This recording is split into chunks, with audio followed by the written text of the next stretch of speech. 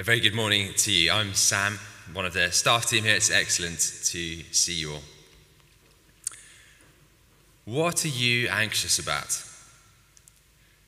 Or to rephrase it in that really annoying way, what are you worried about? What are you worried about? As if there's nothing at all to be concerned by. As you'll know, there are plenty of things to be worried about. And the top things that seem to worry us are things like health, relationships, finances, armed conflict, global warming, whether you're going slow enough for that speed camera. We're so used to being worried, so familiar with anxiety. Is it possible to live life without it? Can we overcome anxiety? How do we overcome anxiety? Do we want to overcome anxiety? Or has it become a friend, a faithful friend over the years? Paul makes a promise in verse 7. He offers us a guarantee. The peace of God will guard your hearts and your minds in Christ Jesus. Do you want that? Do you want the peace of God? That's on offer to each one of us this morning. Everyone hearing this talk here and online. The peace of God, if what? If we do what Paul tells us. And that's what we're going to be looking at this morning. It might be we've got so used to our worries, our fears, anxieties, that we will find it hard to say goodbye. But if we're going to have the peace of God, we can. It is possible to overcome anxiety and live free from worry. It seems to me that anxiety is on the rise. Talk to anyone in the school sector, and my experience is they'll tell you that the students, the kids these days have more mental health problems than they did 10, 20 years ago. Maybe it's COVID and the pandemic. Maybe it's social media. Maybe it's that we have language now that we didn't have previously. I'm sure it's all those things and more.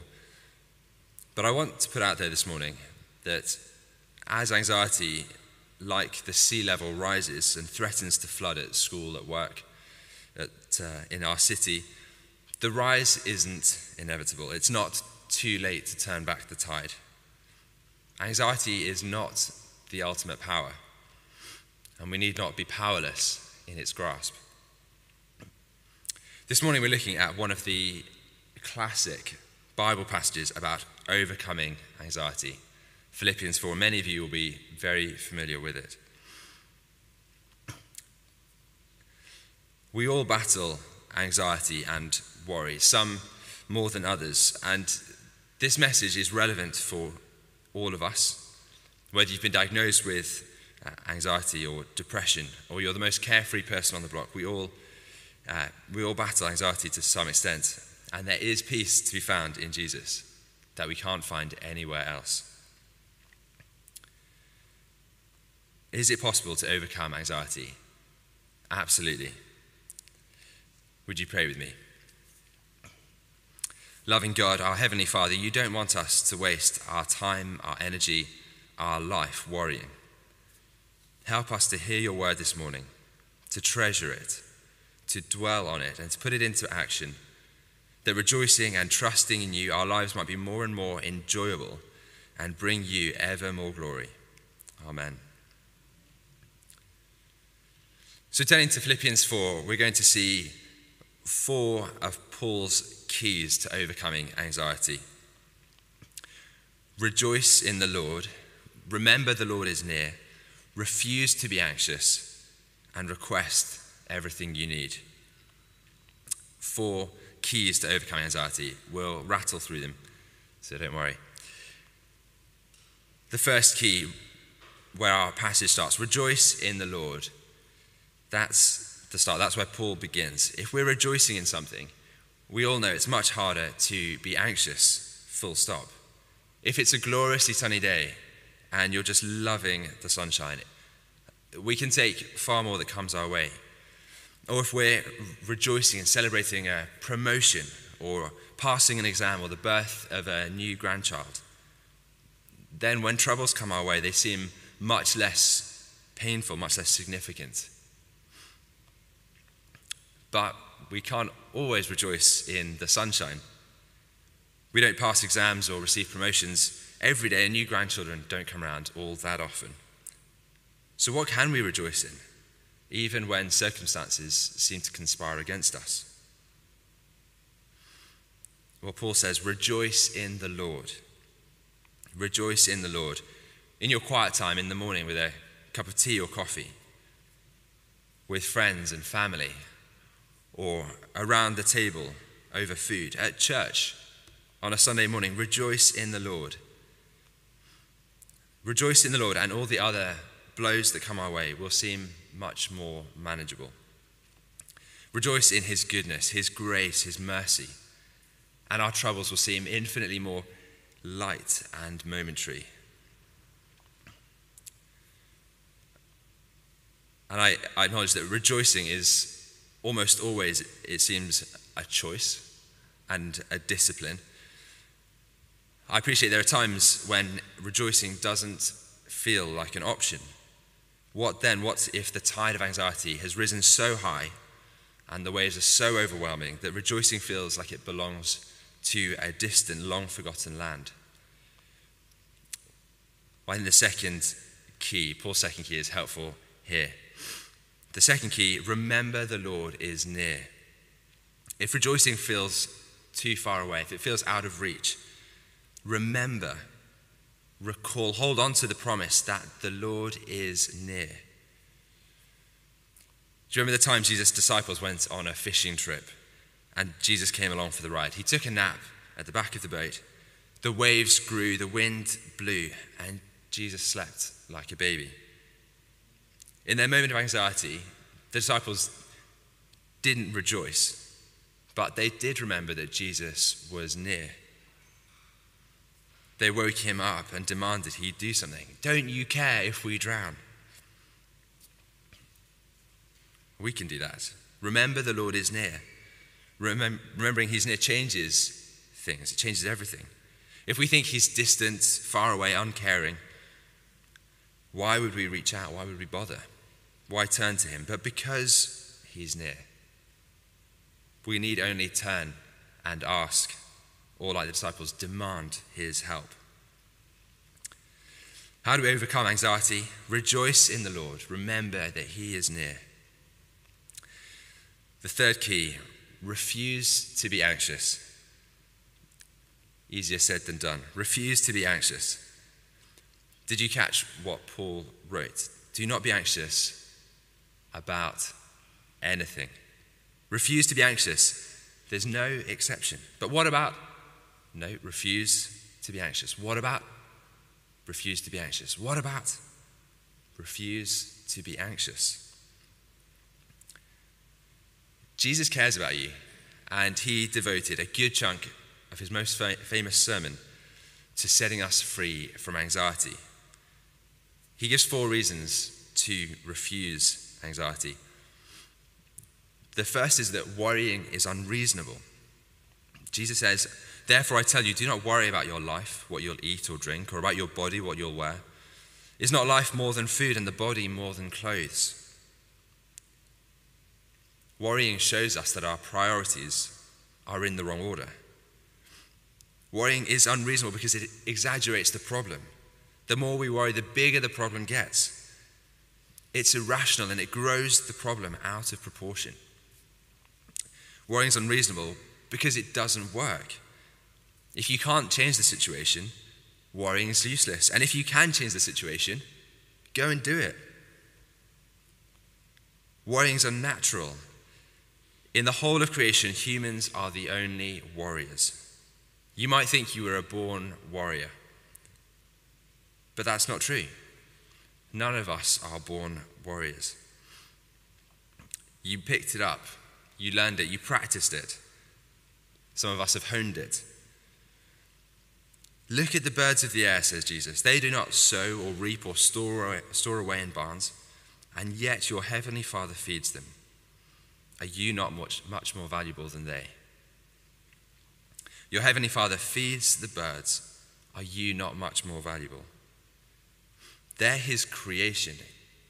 We're his children. Children of the King. We're royalty. In all of God's creation, only human beings worry.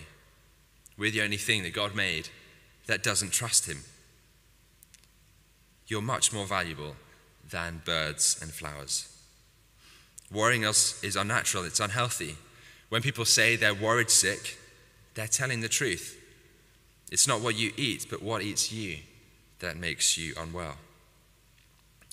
Proverbs 12:25, an anxious heart weighs a person down. Worry comes from an Old English word, to strangle, to choke. Contrast the weight of an anxious heart with Proverbs 14:30, a heart at peace gives life to the body. Jesus' third reason not to worry is that it's unhelpful. Can any one of you, by worrying, add a single hour to your life? Worry won't make you an inch taller or shorter. It won't help you gain weight or lose weight. All worry does is make the day suck. You can't change the past, you can't control the future. Worry just ruins the present. The only thing it changes is us. It makes us miserable. And Jesus' fourth reason is that worry is unnecessary.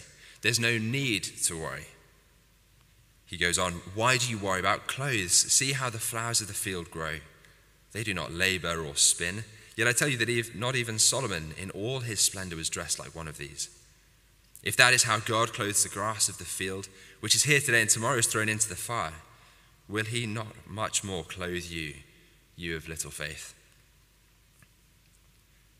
You don't have to worry. No one's forcing you to worry. It's unnecessary. After rejoicing in the Lord and remembering that he's near, the first step to overcoming anxiety is to refuse to be anxious about anything. 1 Peter 5:7, unload all your worries on God because he cares for you.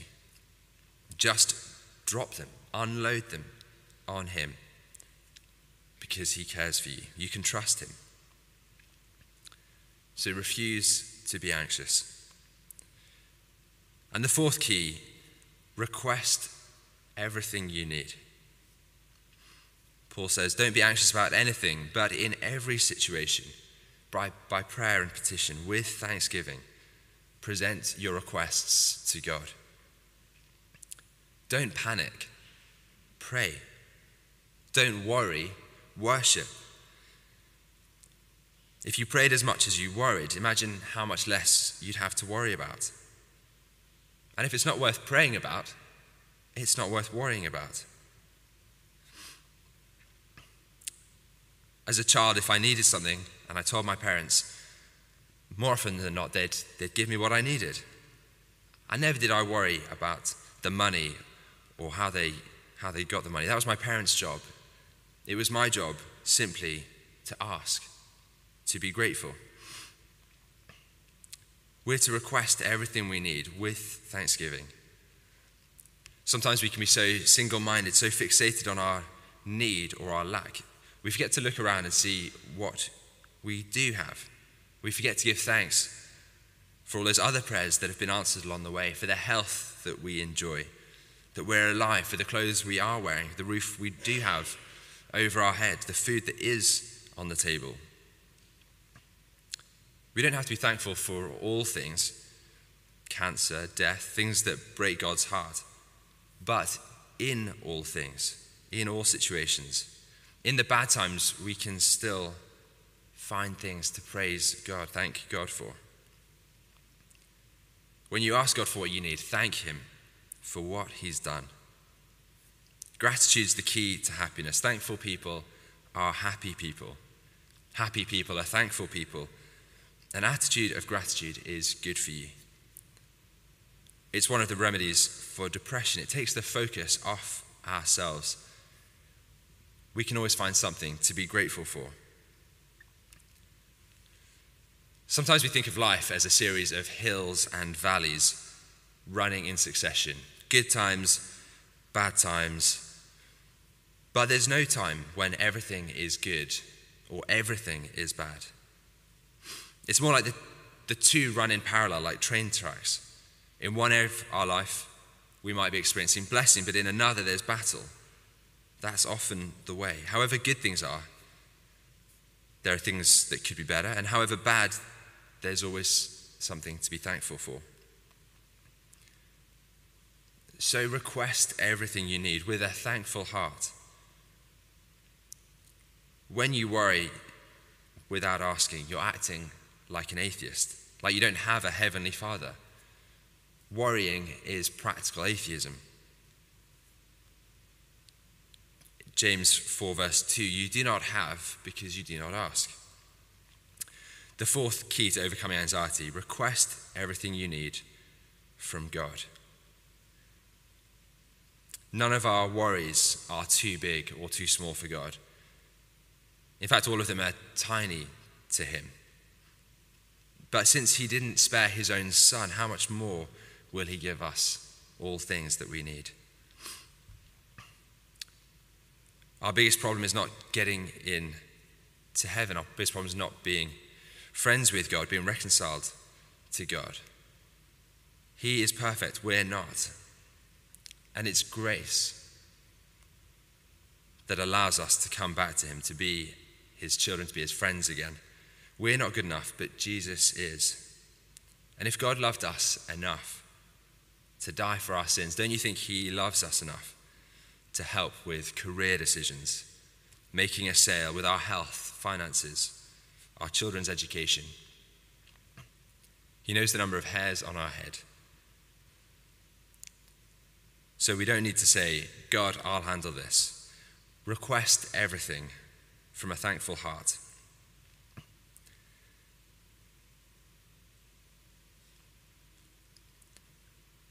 Request everything with a thankful heart. Let those concerns, as they rise up, those anxious thoughts as they appear on the horizon, let those turn you to prayer. Rather than forgetting the Lord is near and turning to worry, let us draw near to the Lord and turn to him in prayer with thanks for all that he has done, all that he has given us, and with prayer that he would provide those things that we need.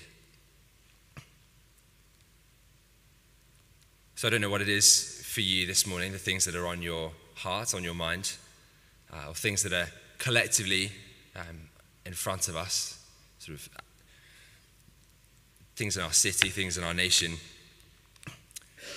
The question of the future of St. Michael's, the interreg and the next vicar, all those sorts of worries. But let those take us and draw us nearer to the Lord, to rely on him, to trust in him, to see his kindness and his faithfulness.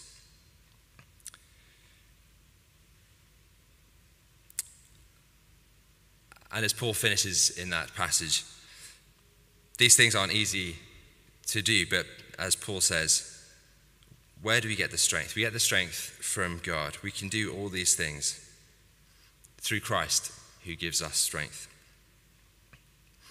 We can rejoice. We can remember that the Lord is near. We can refuse to be anxious. And we can request all things, remembering that Christ strengthens us. Let's pray. Heavenly Father, thank you that you know us. You know our hearts. You know what it is to be human. You know what it is to be anxious.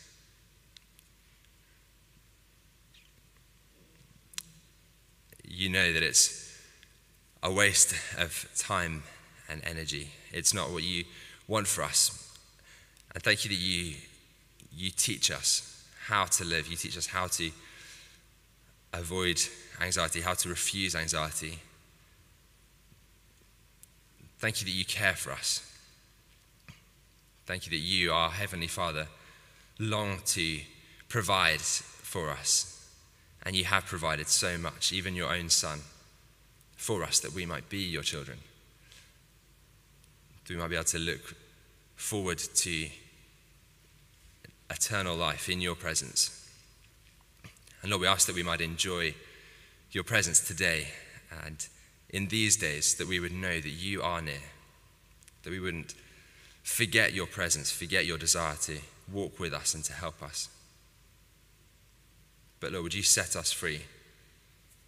Set us free to trust you, to walk with you, that our hearts might be healthy and that others might see our lives and our trust in you and want to know what it is that helps us, who it is that helps us, that we might be able to point to you and to your loving care. In Jesus' name, amen.